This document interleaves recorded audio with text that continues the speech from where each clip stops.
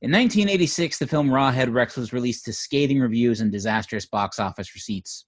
While it was disappointing to the producers and the distributors of the film, it was incredibly disappointing to the film's screenwriter who had adapted it from one of his own short stories.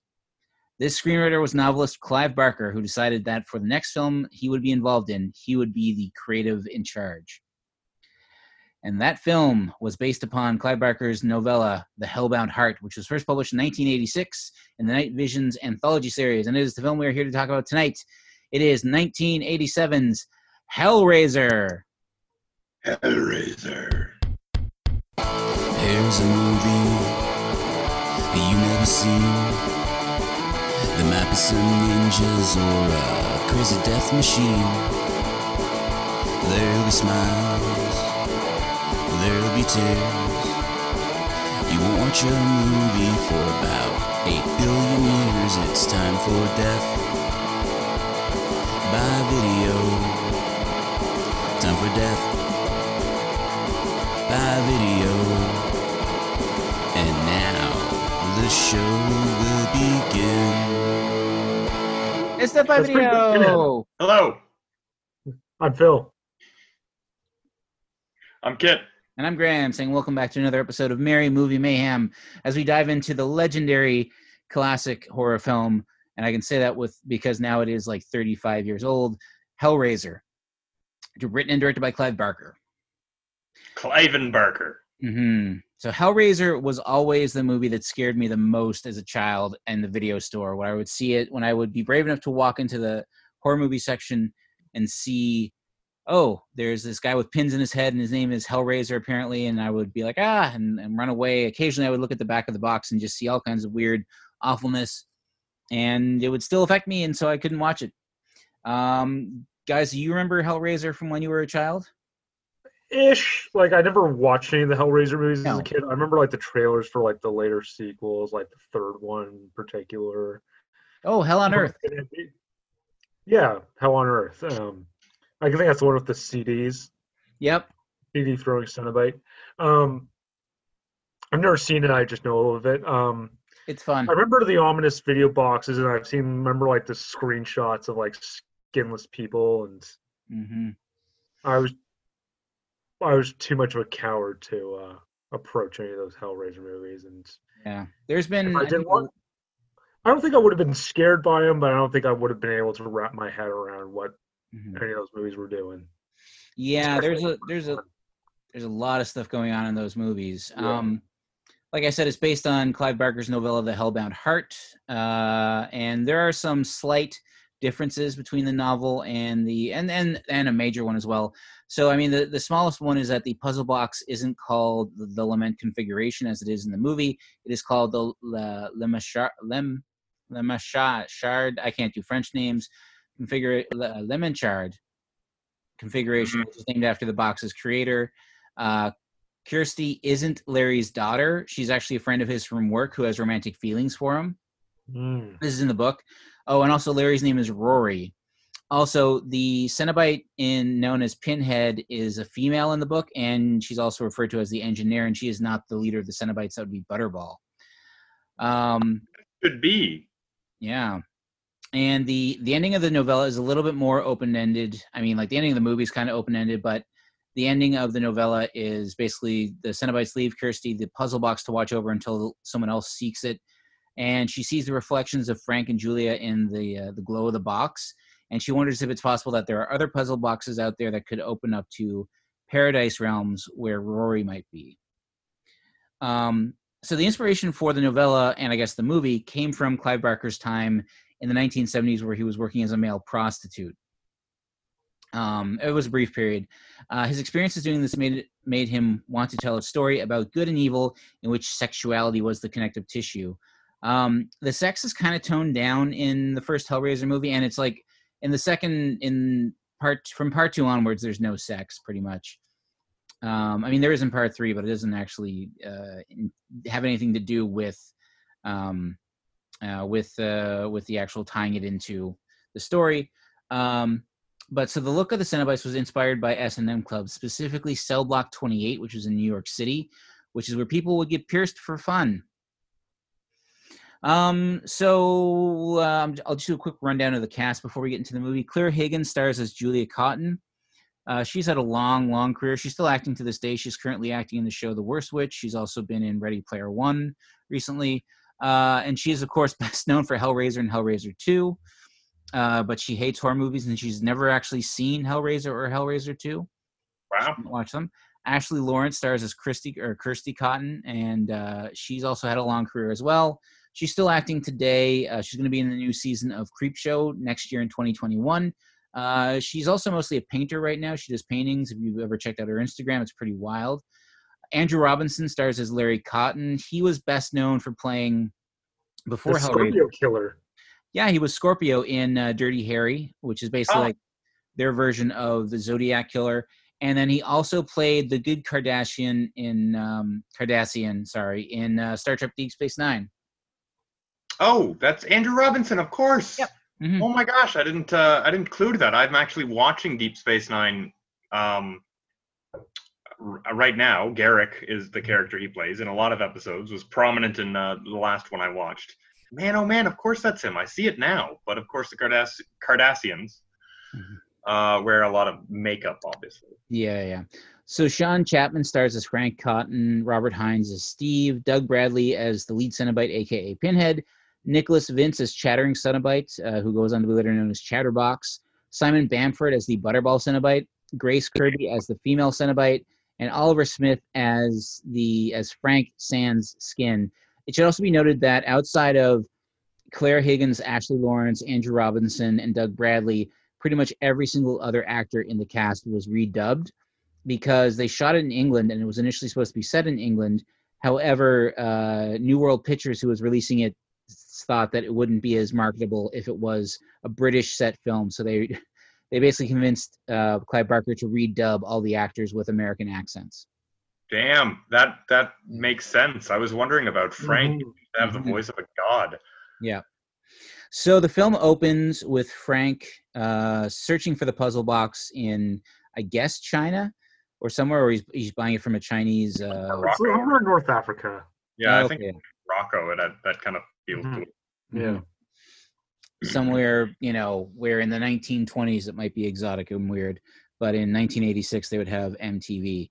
So he gets the puzzle box, aka the Lehman configuration, takes it to his family home in England, and solves the puzzle and summons the Cenobites. So Frank's character is that of a hedonist. He can never get enough, and he's always searching for like deeper and deeper pleasure. And with the Cenobites, they are basically pure entities of sadomasochism, where they can't tell the difference between pain and pleasure, which is why they eviscerate the people that call them, at least in the first film. In the second film and onward, and especially in the third film, they just become straight up demons. But he summons them and he gets ripped to pieces.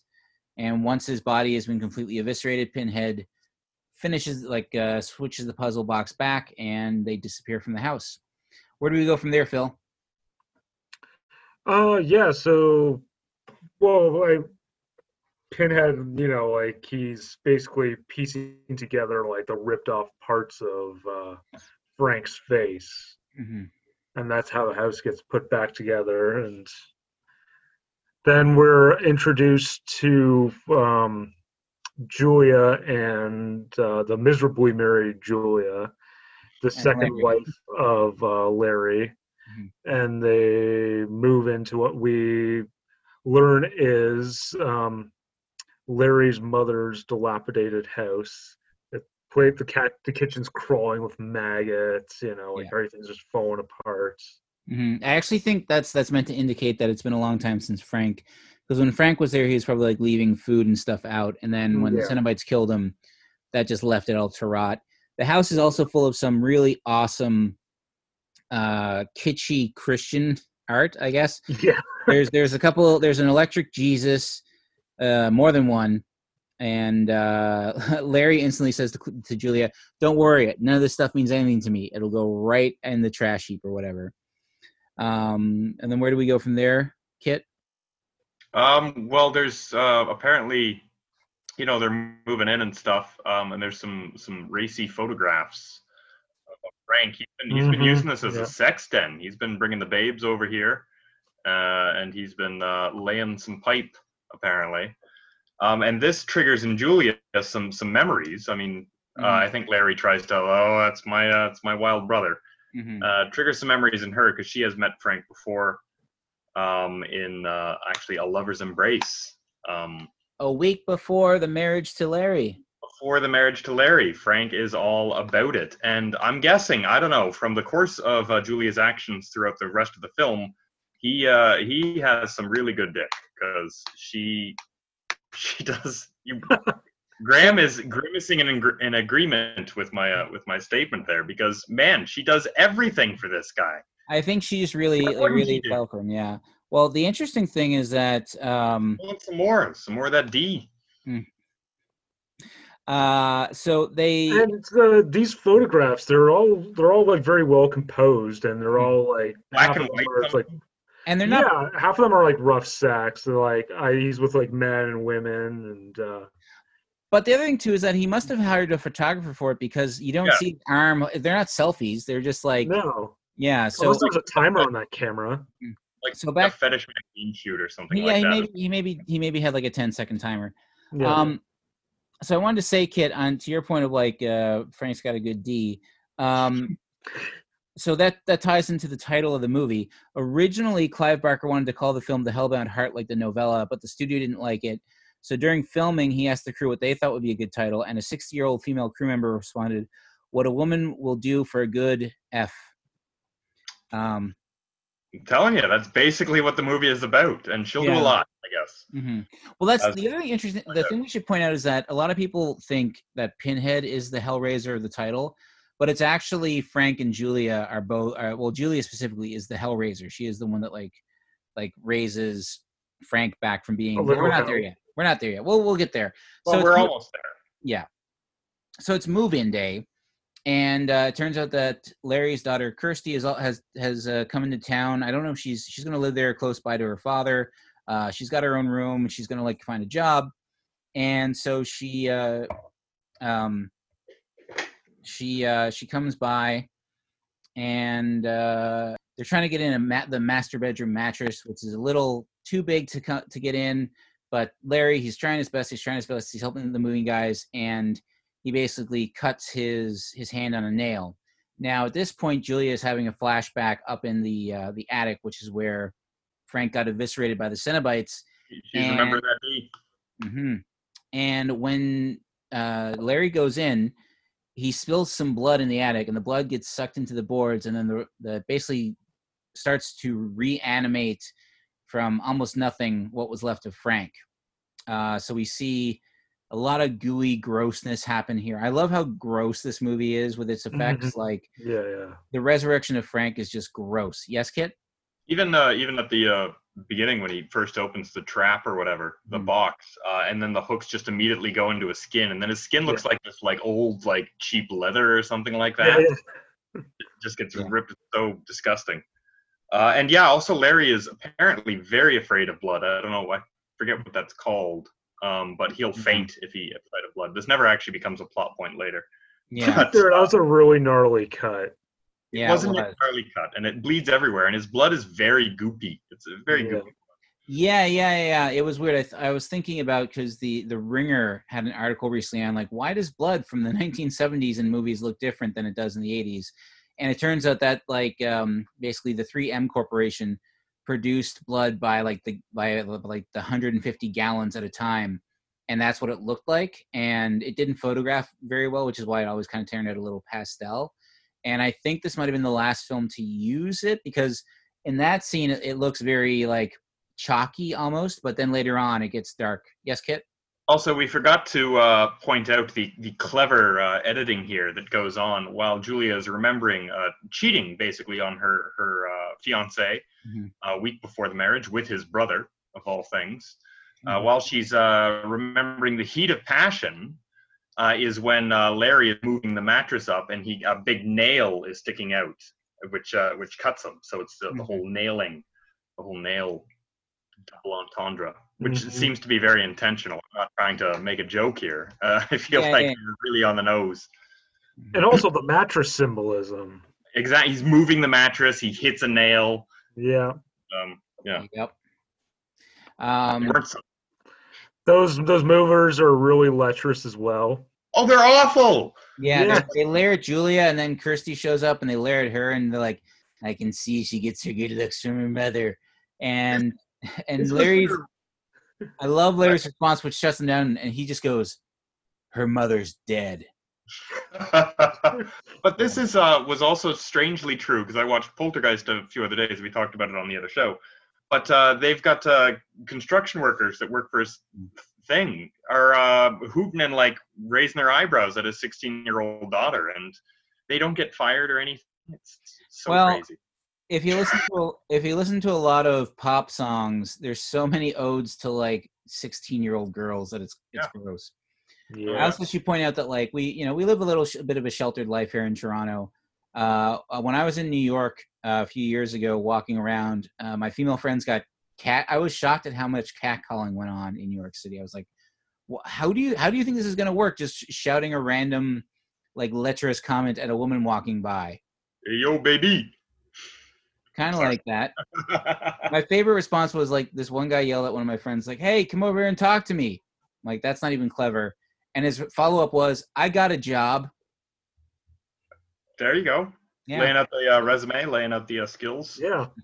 I work at Burger King. It's a job. He didn't say that, but he could have. So at this point, Kirsty drives Larry to the hospital to get looked at.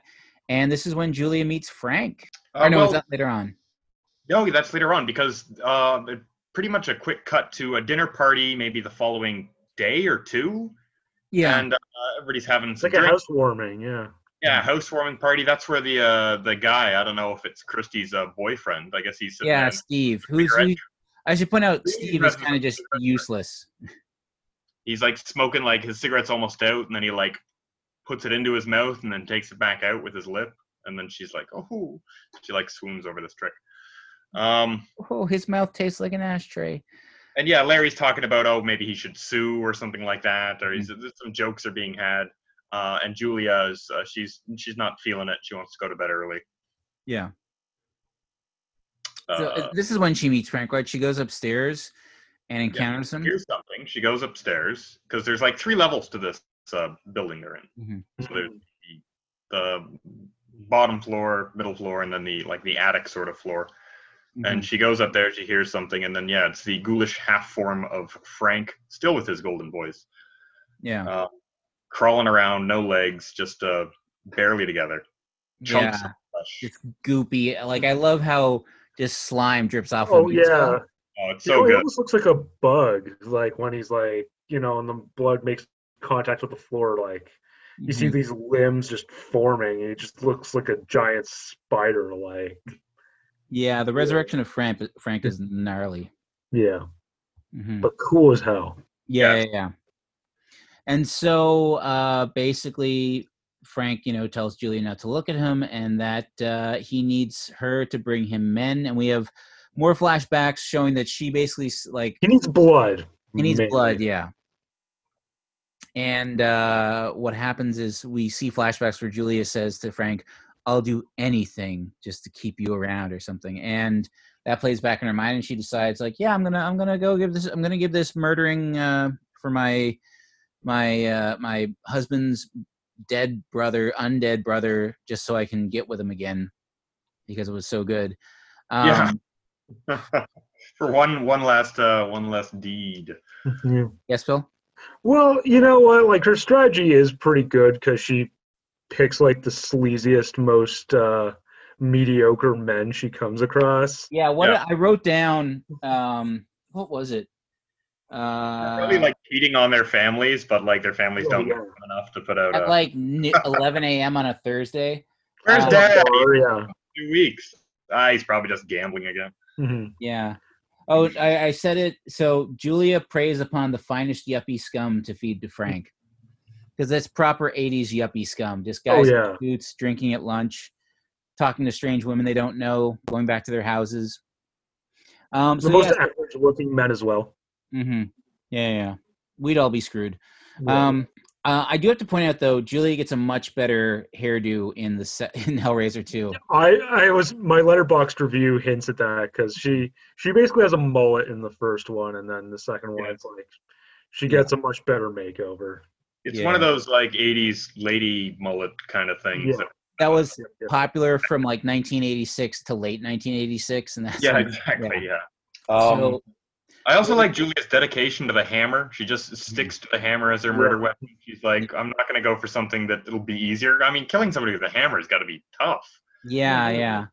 And so you would think a knife, but no. No, I think a hammer just has blunt force to knock them out, and then you can just pound away at them until they're done.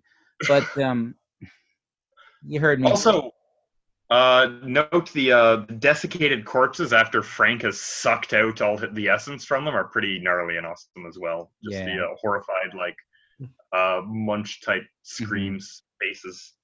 And she almost gets caught by Larry at least at one point.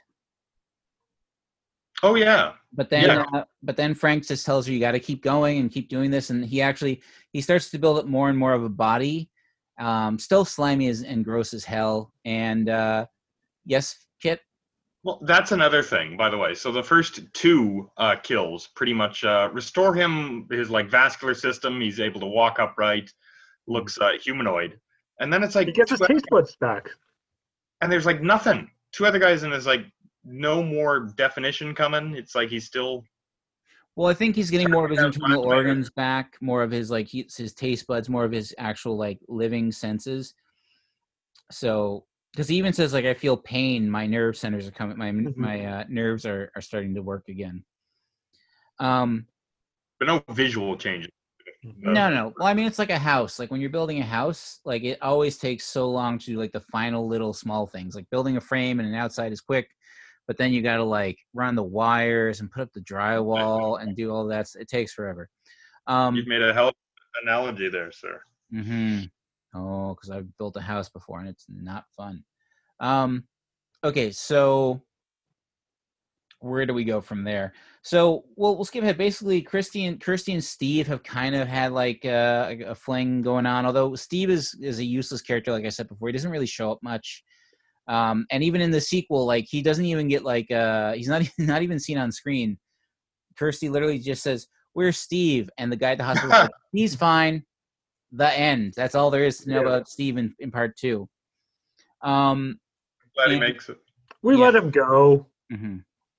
And basically, at a certain point, Larry is about to realize that Frank is up there in the house, and Julia seduces seduces Larry to try and get him away from there. But then it turns out Frank is hiding out in their bedroom while they're about to do it. And in order to get Frank not to kill Larry, Julia basically has to stop having sex with him. It's very awkward, very gross, but also that's the good thing about Clive Barker, combining the disgusting and the violent with the sexual. And so this prompts Larry to ask Kirsty, like, hey, can you just stop by, talk to Julia, see what's going on? I don't think the move has gone well for her.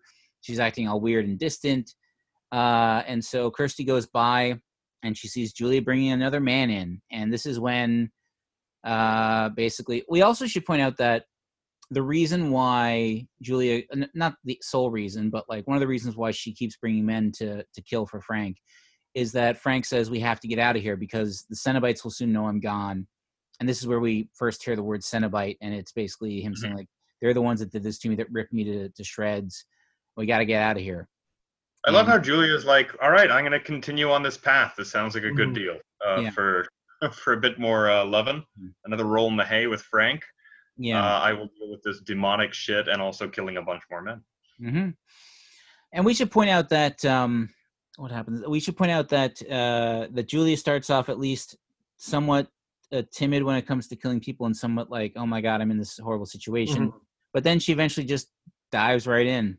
Like, she still got a stomach of iron. Even on that first kill, she's covered in blood. She just washes it off. She's a bit upset. Yeah. Just like, Larry, bring me a brandy or something like that. And she's okay. Sorry, Phil. Yes, Phil? Well, given how miserable her marriage is, it's kind of she eases into it quite like, you know what, this is a fair enough compromise. I'll murder her.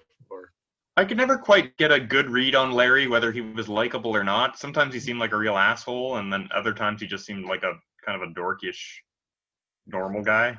I think he was a little bit in between. I did note that he loves his boxing. Like, Oh yeah, he's sitting on the couch doing the whole like, ooh ah ee ah. Afraid of Blood loves boxing though. Loves the boxing.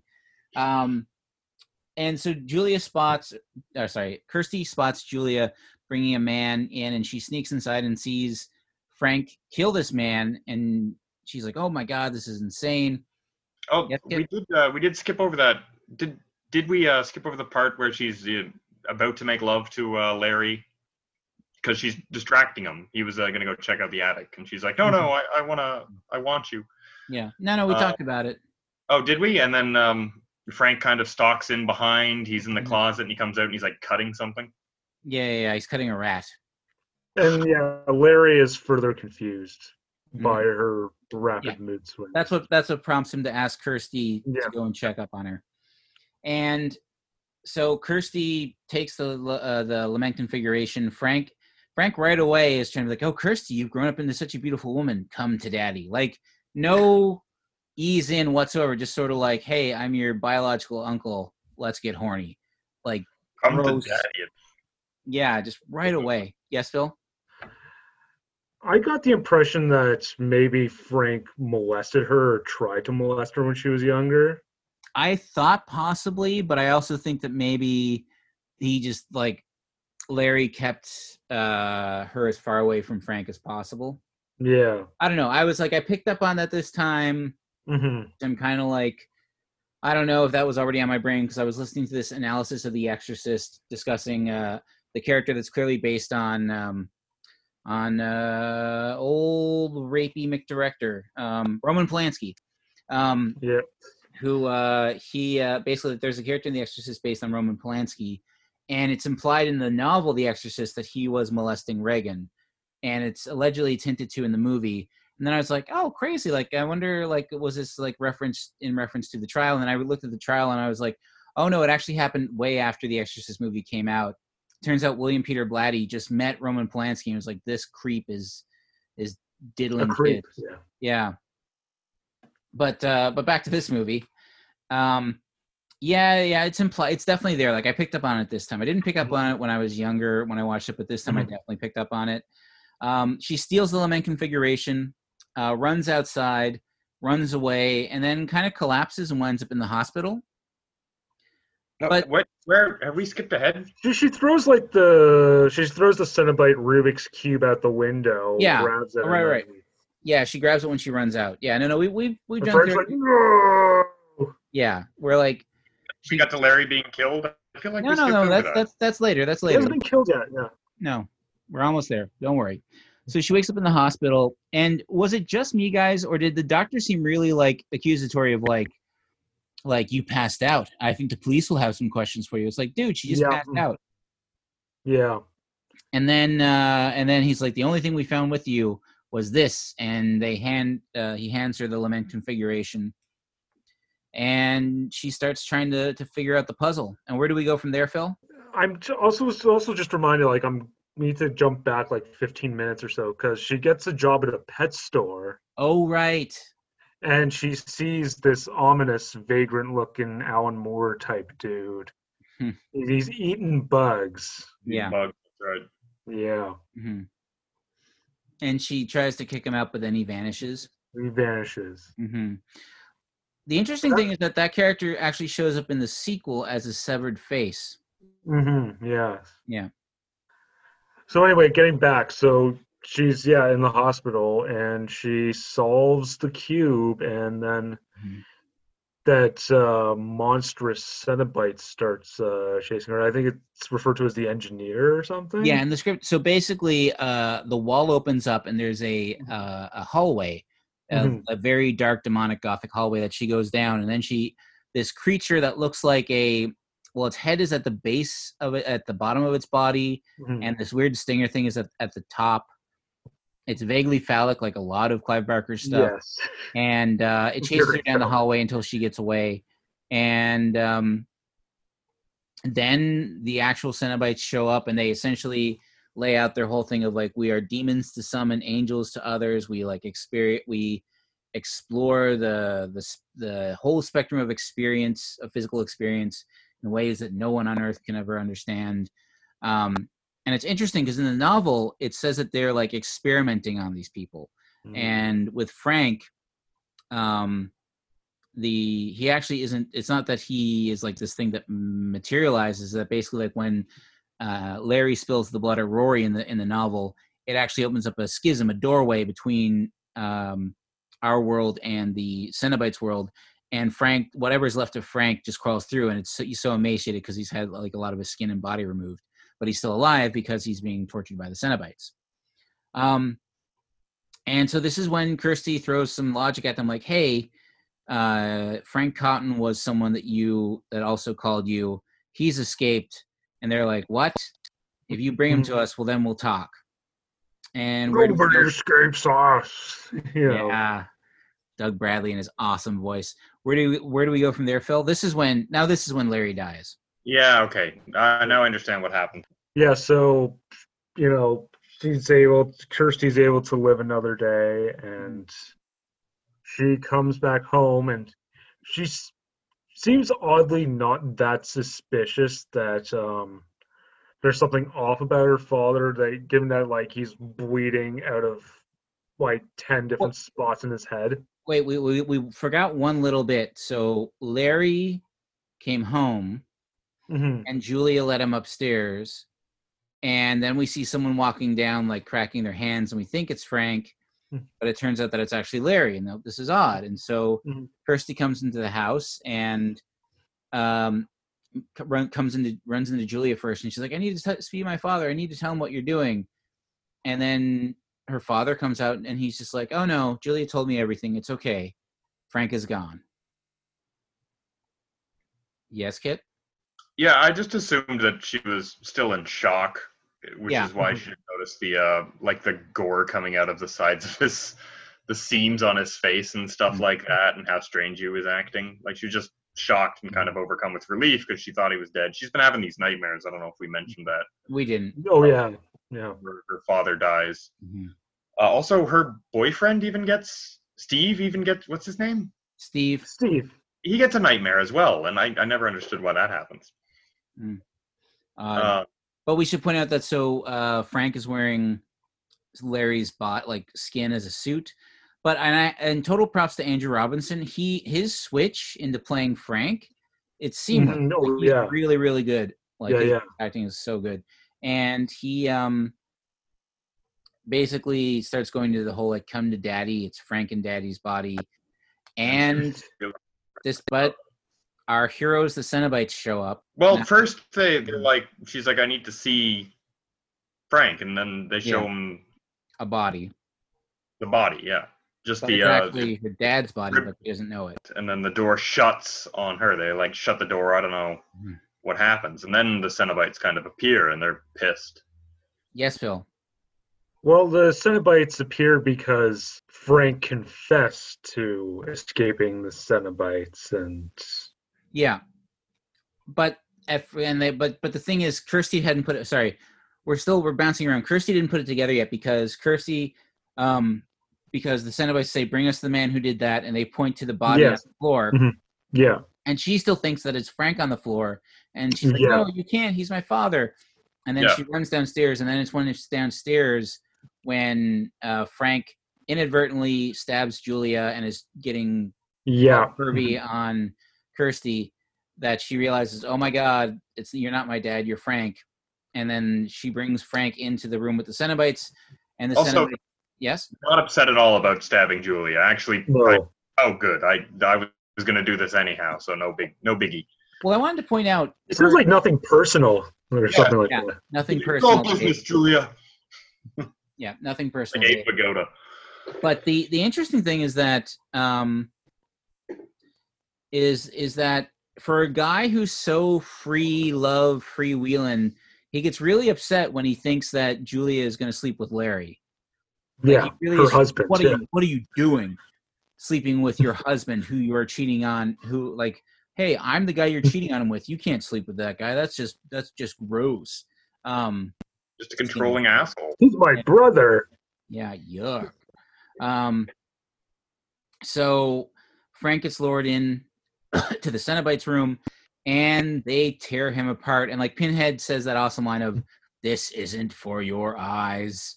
And Yes. Kirsty is like, "Oh, I got to get out." And so they rip. Oh my God, it's so gory and so awesome how they rip Frank to pieces. And he even turns to Kirsty and says, "Jesus wept." Yeah. But while his face is being torn apart, I swear to God, with his like plastic face stretched thin and stretched kind of in a weird way, he honestly looked a little like Donald Trump. Don't you guys think? Like that Yeah, a little. Sure. Oh yeah, totally. mashed up face, unnatural. Yeah. And so Kirsty heads outside, leaves the room, but the female Cenobite's there, and she says like, "But I brought you Frank," and she's like, well, you're leaving so soon. Yeah, basically something like that. Like, oh, we want you too. And then she's like, oh my God, I can't trust these demonic creatures. And so she starts solving the puzzle, which causes them to disappear one by one. Pinhead disappears. The female Cenobite disappears. The good thing she's a ace puzzle. Yeah. Just kind of. Yep. She's one of those. Just zapping them away. Yeah. And she says to Pinhead, "Go to hell." Yeah. Go to hell. Although Butterball does not get zapped, I'll note. He just gets... No, he gets... Yeah, the house is being kind of destroyed from within. And they even... At one point, the engineer comes back. Oh, so Steve is at the door. And he's just there to be like... He's basically shows up to be like, why are you overreacting? Well, there's demons everywhere. We're going to run out of time soon, guys. So if we get cut off, we'll just pick it up again. But... And the house is collapsing while Steve shows up. Yeah, and he's just like, why are you overreacting? And basically, he sees the engineer as well. She solves the puzzle one more time, and the engineer disappears. The Butterball gets smushed by the house. Chatterer disappears. And then they leave to go to it's like an outdoor hangar with a bunch of fires in it. And so they throw the lament configuration into the fire, but then out of the darkness comes the creepy guy from the pet store who was eating the bugs. He reaches into the fire, lights himself on fire, picks up the lament configuration, then turns into like a skeletal flying demon. Mm-hmm. Demon bat, yeah. Yeah, and then he flies away, and then we are left at seeing the lament configuration on another table being offered up to another poor soul, and that was Hellraiser. Woo! Good All setup for anthology. Yeah, it's the same vendor that we saw sold the thing to Frank at the beginning. Right. What is your pleasure? And that's it. So we're going to take a brief break while I reboot this Zoom meeting, and we'll be right back. Okay, so welcome back. So just a brief break while we rebooted the Zoom machine. So I'll start getting into my notes about Hellraiser. Guys, feel free to chip in whenever you want. So the film was produced by Christopher Figg.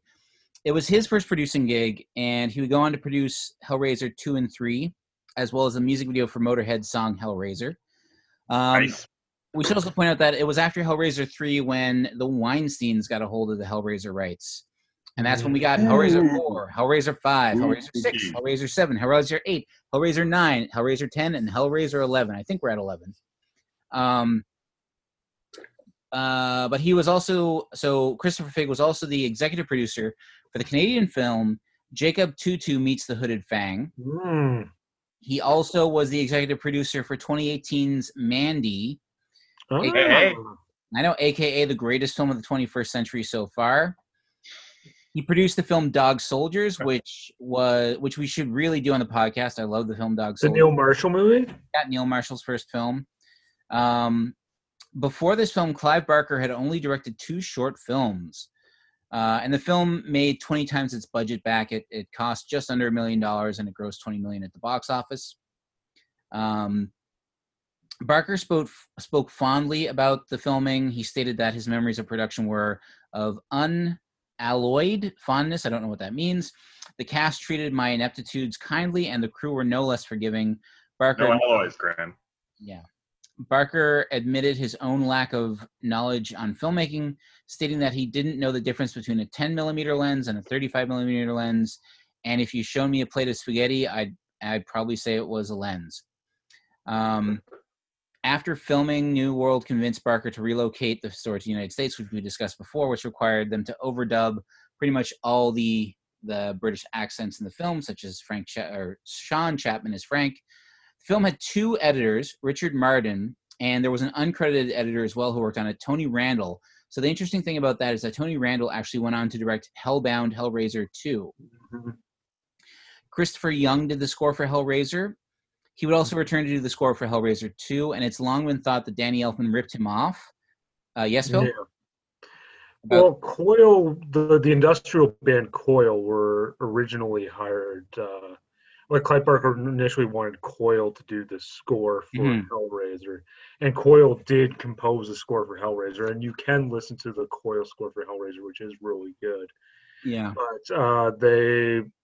But I think the producers wanted, or at least New World wanted something a little more conventional, so they went with the Christopher Young score, and the Christopher Young score is very good in its own right. Yeah, it's a great score, and especially the score for Hellraiser 2 is actually better, I'd argue. Yeah. And like when you listen to that back to back with like the Batman soundtrack, it's like Danny Elfman just was like, I will do that. So Christopher Young also scored another film that we watched on the podcast, which was Copycat from way back when. Oh, wow. Yeah, and he's still doing scores to this day. He recently did the score for the 2019 adaptation of Pet Sematary. Now, a lot of people repeat the story that the original title for the film was Sadomasochist from Hell, or alternately, Sadomasochist from Beyond the Grave. This is not true. It's just a joke that Clive Barker told in the 1980s that stuck. And then we discussed how, like, I think it was Christopher Feig that came up with the name Hellraiser because they were just struggling to find a good title for the movie.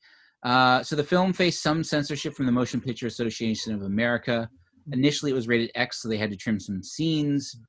They also really had to change the tone of certain scenes, especially the flashbacks to Julie and Frank's affair.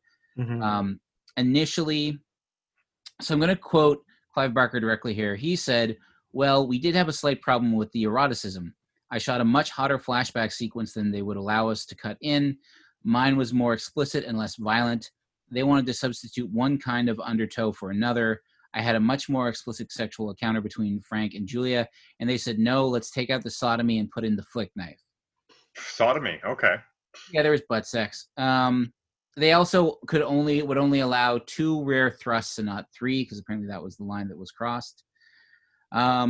Interestingly enough, after Hellraiser 2, the original plan was for Julia, played by Claire Higgins, to carry on the series as the main antagonist and would reduce the Cenobites to just background characters. However, fans just took to Pinhead so much. He was the breakout character. And also, Higgins declined to return to the series. Like I said before, she hated horror films, and she's never even seen them, Hellraiser 2, despite it being the thing she's most known for.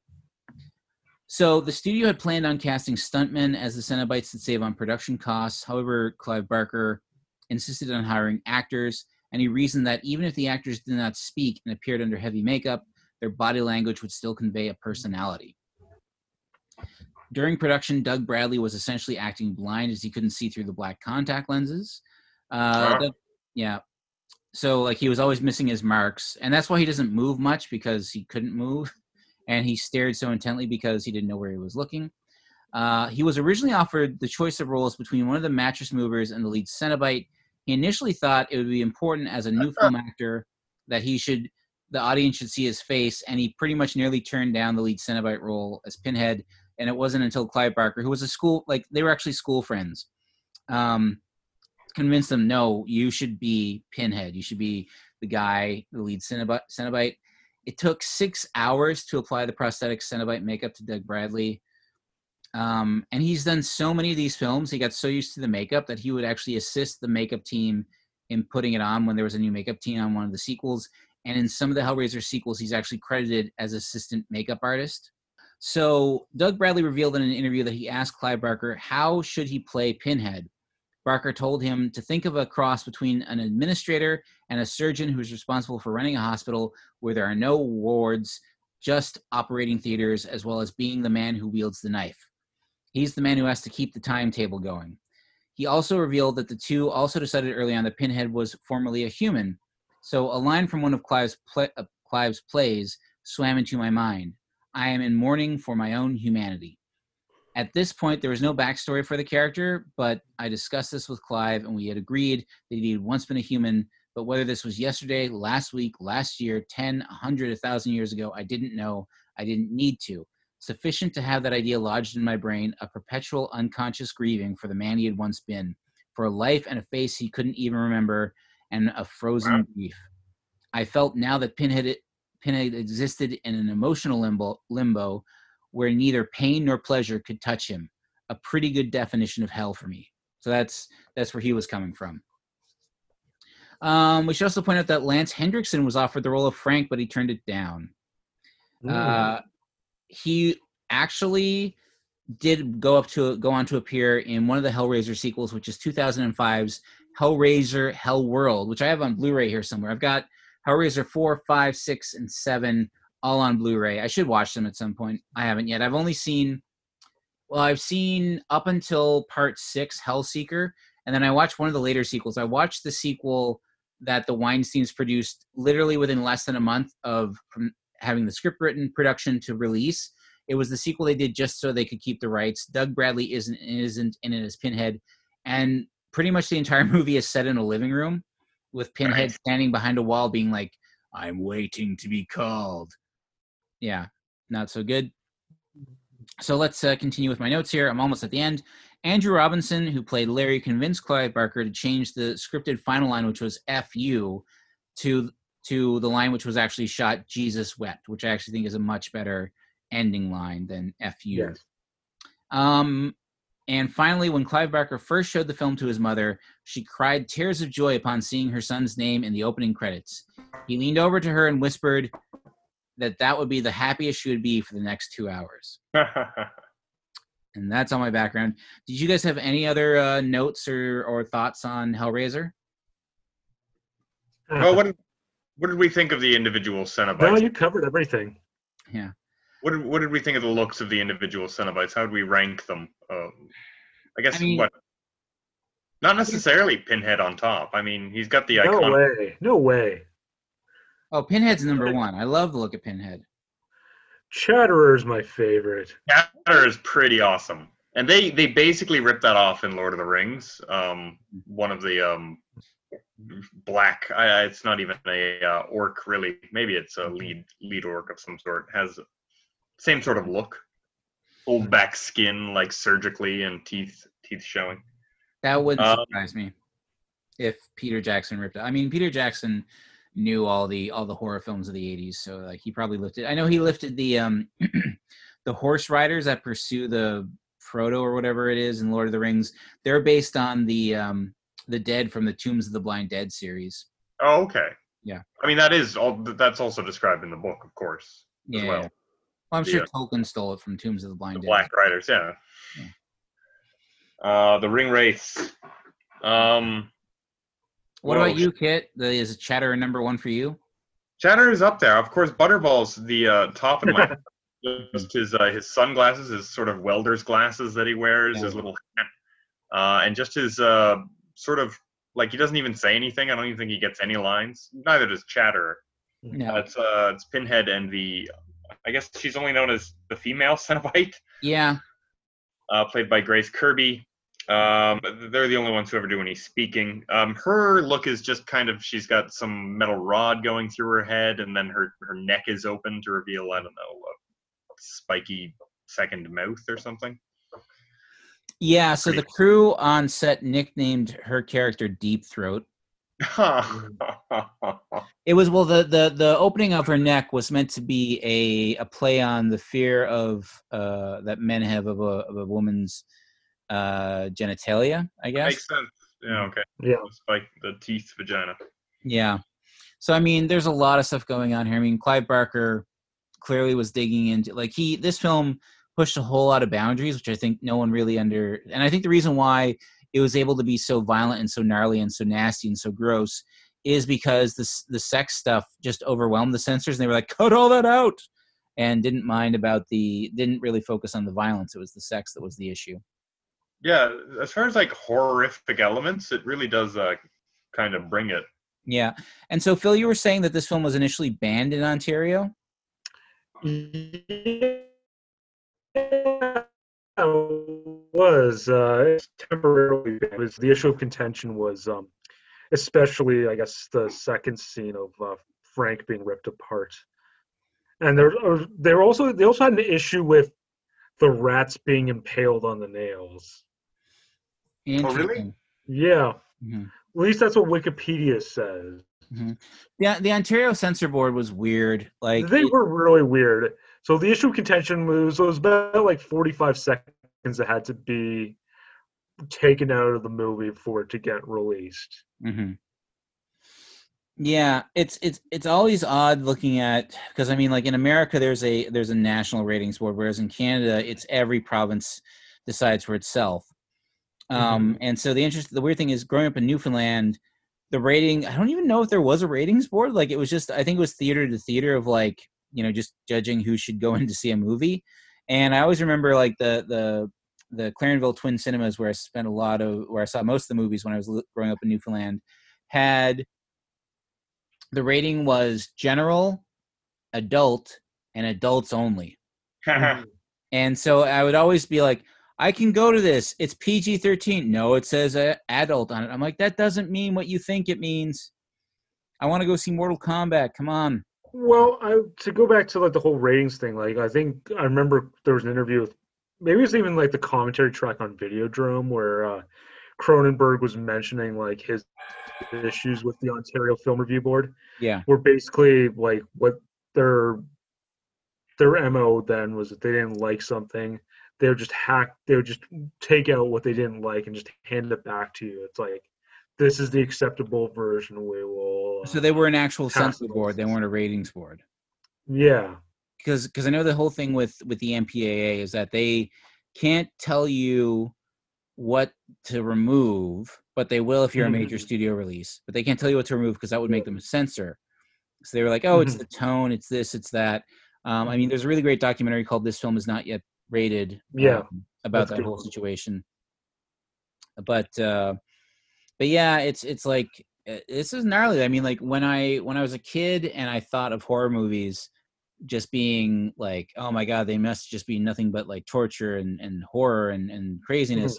Hellraiser is the closest I think I've come to seeing what I initially envisioned in my head. Yeah.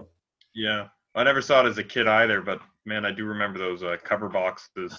Yeah. Gnarly. I see, like, you'd end up seeing Child's Play, and it's not that. It's tame stuff. Yeah. Tame. You even see a Nightmare on Elm Street or two, and there's some good gore, but it's mostly cheese. It's pretty silly, right? Oh yeah, but especially with Nightmare on Elm Street. Kind of I don't know, sort of violent horror. So that's cool. Yeah, I'm just trying to see, because I know Hellraiser 2 played at Midnight Madness at TIFF. But I think Hellraiser 1 just went straight to theaters here. Roger Ebert did not like this movie. No, he gave half-star ratings to both of them. Really? Yeah. Read this here. Let me. It's got a bit of it here on this Wikipedia article. It says, it's as dreary a piece of goods as has masqueraded as horror in many a long cold night. This is one of those movies you sit through with mounting dread as the fear grows inside of you that it will indeed turn out to be feature length. Oh Christ, Ebert. He really did enjoy himself sometimes. He also just, for a guy who's like, I love movies, he sure did hate them a lot. But I think he just goes in a bad mood. And here he goes. This is a movie without wit, style, or reason, and the true horror is that actors were made to portray and technicians to realize its bankruptcy of imagination. I would argue you could say that about Roger Ebert's screenplay. You do love for Beneath the Valley of the Ultra Vixens. Which he hid that for so many years that he wrote, because he wrote Beyond the Valley of the Dolls and Beneath the Valley of the Ultra Vixens, and if you've seen, I'll get to you in a second, Phil, but if you've ever seen Beneath the Valley of the Ultra Vixens, and I've only said, I shut it off after 5 minutes because I'm like, I don't care that I'm a teenage boy and there's busty women dancing. This is garbage. Yes, Phil?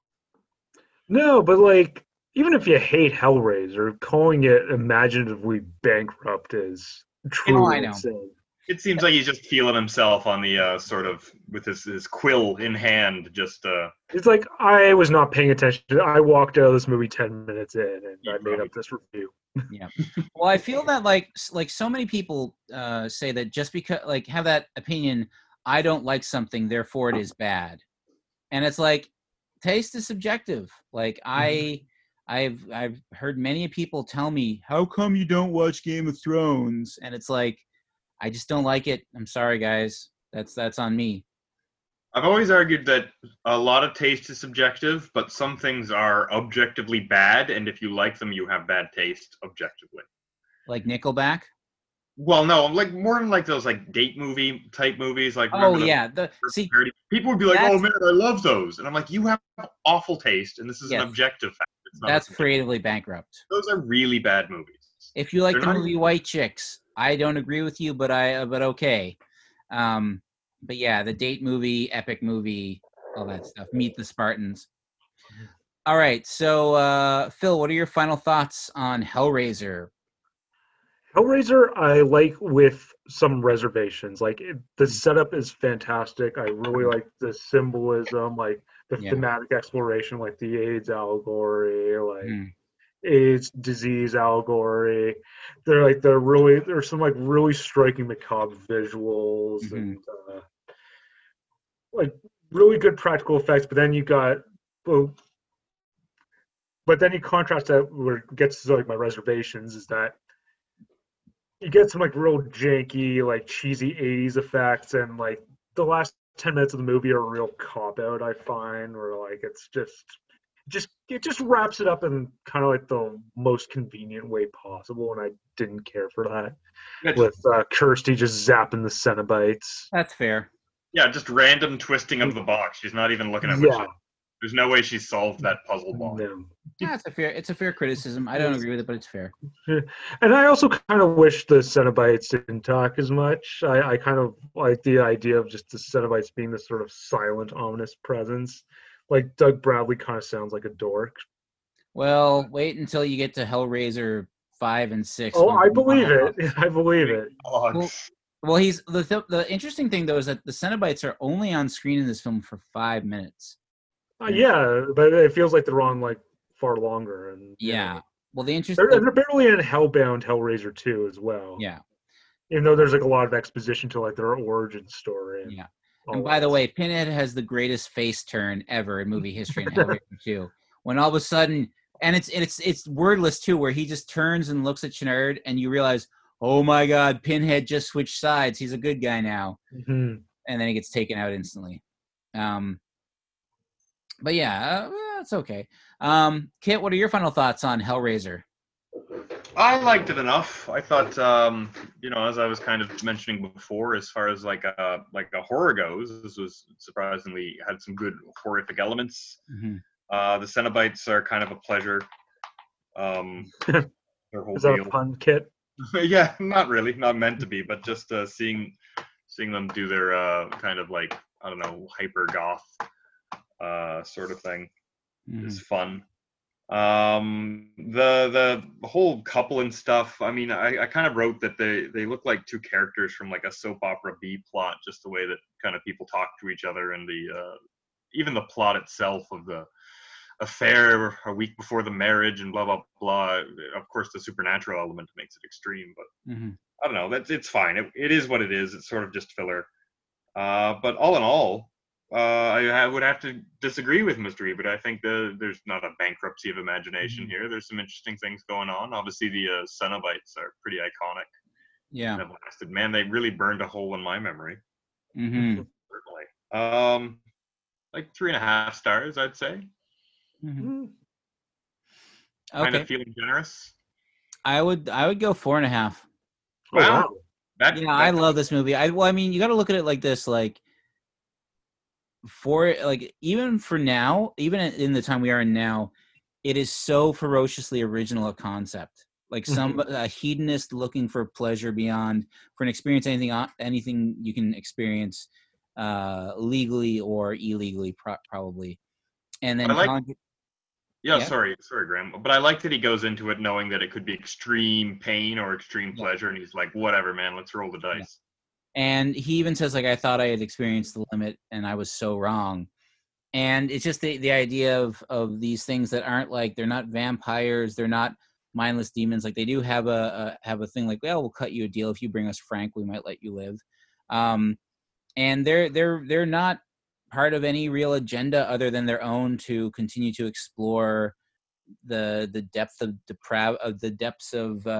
depravity that they can perform upon a living being.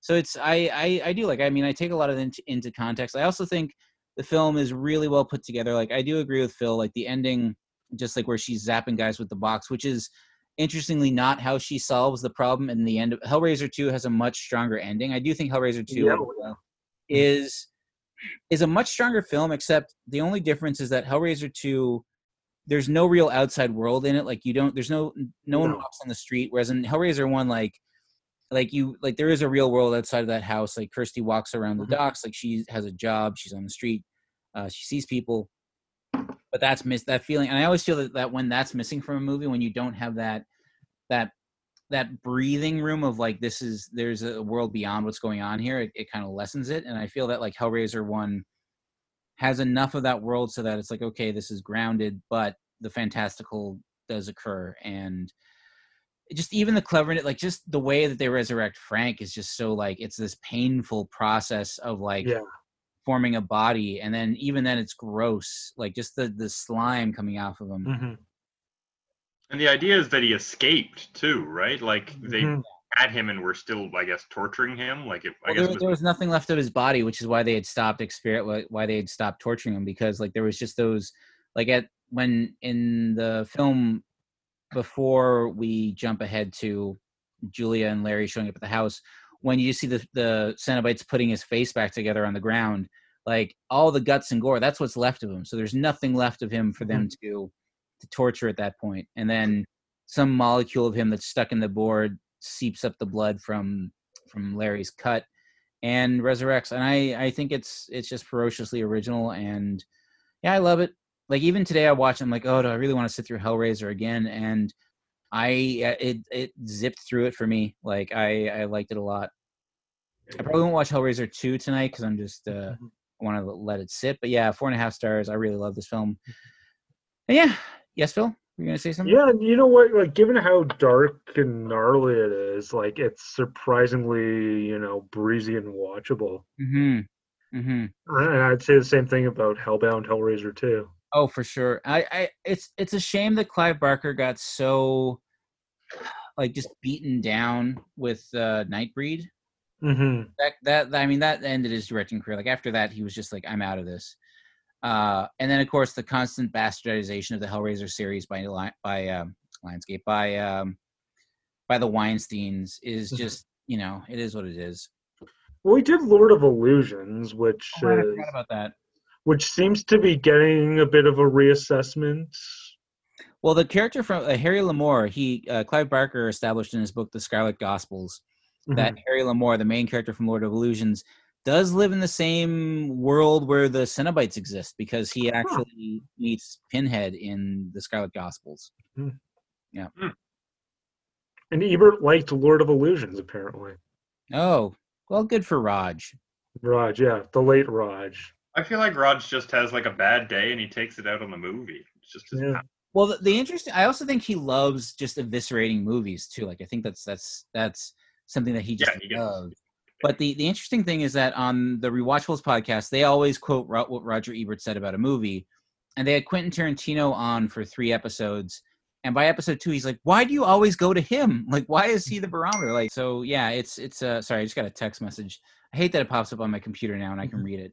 But yeah, I don't know. I dig it. I love this film. Roger, Did you guys sorry? You guys ever watch Midnight Meat Train? Yes, I did. Yeah. I don't know. I think he didn't direct that, but he wrote. No, he wrote the script, and it was the director of the Japanese film Versus, Ryumi Kitamura. And I love Versus. And he also he's the director of Godzilla Final Wars. That stars a pre-fame Bradley Cooper. Yeah. And Vinny Jones. Yeah, and Vinny Jones. It's like I dig that film too. It's a little silly, but I like it. I remember it not being bad, but it is definitely silly, especially the title, Midnight Meat Train. But I love it though. It's like Books of Blood. Like, wait, what do you mean Books of Blood? Like, how does that work?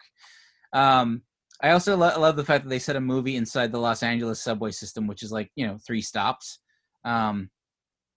So it's and that film. Unfortunately, Midnight Meat Train didn't get a bigger release because there was an executive change at Lionsgate when they were going to release it, and he kind of killed the release to favor another movie, The Strangers. And I like The Strangers fine. Like, he could have released both wide; it would have been fine.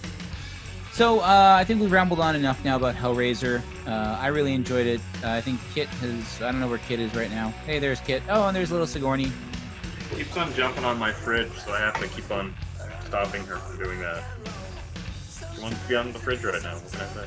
Yeah. All right. Careful of the fridge.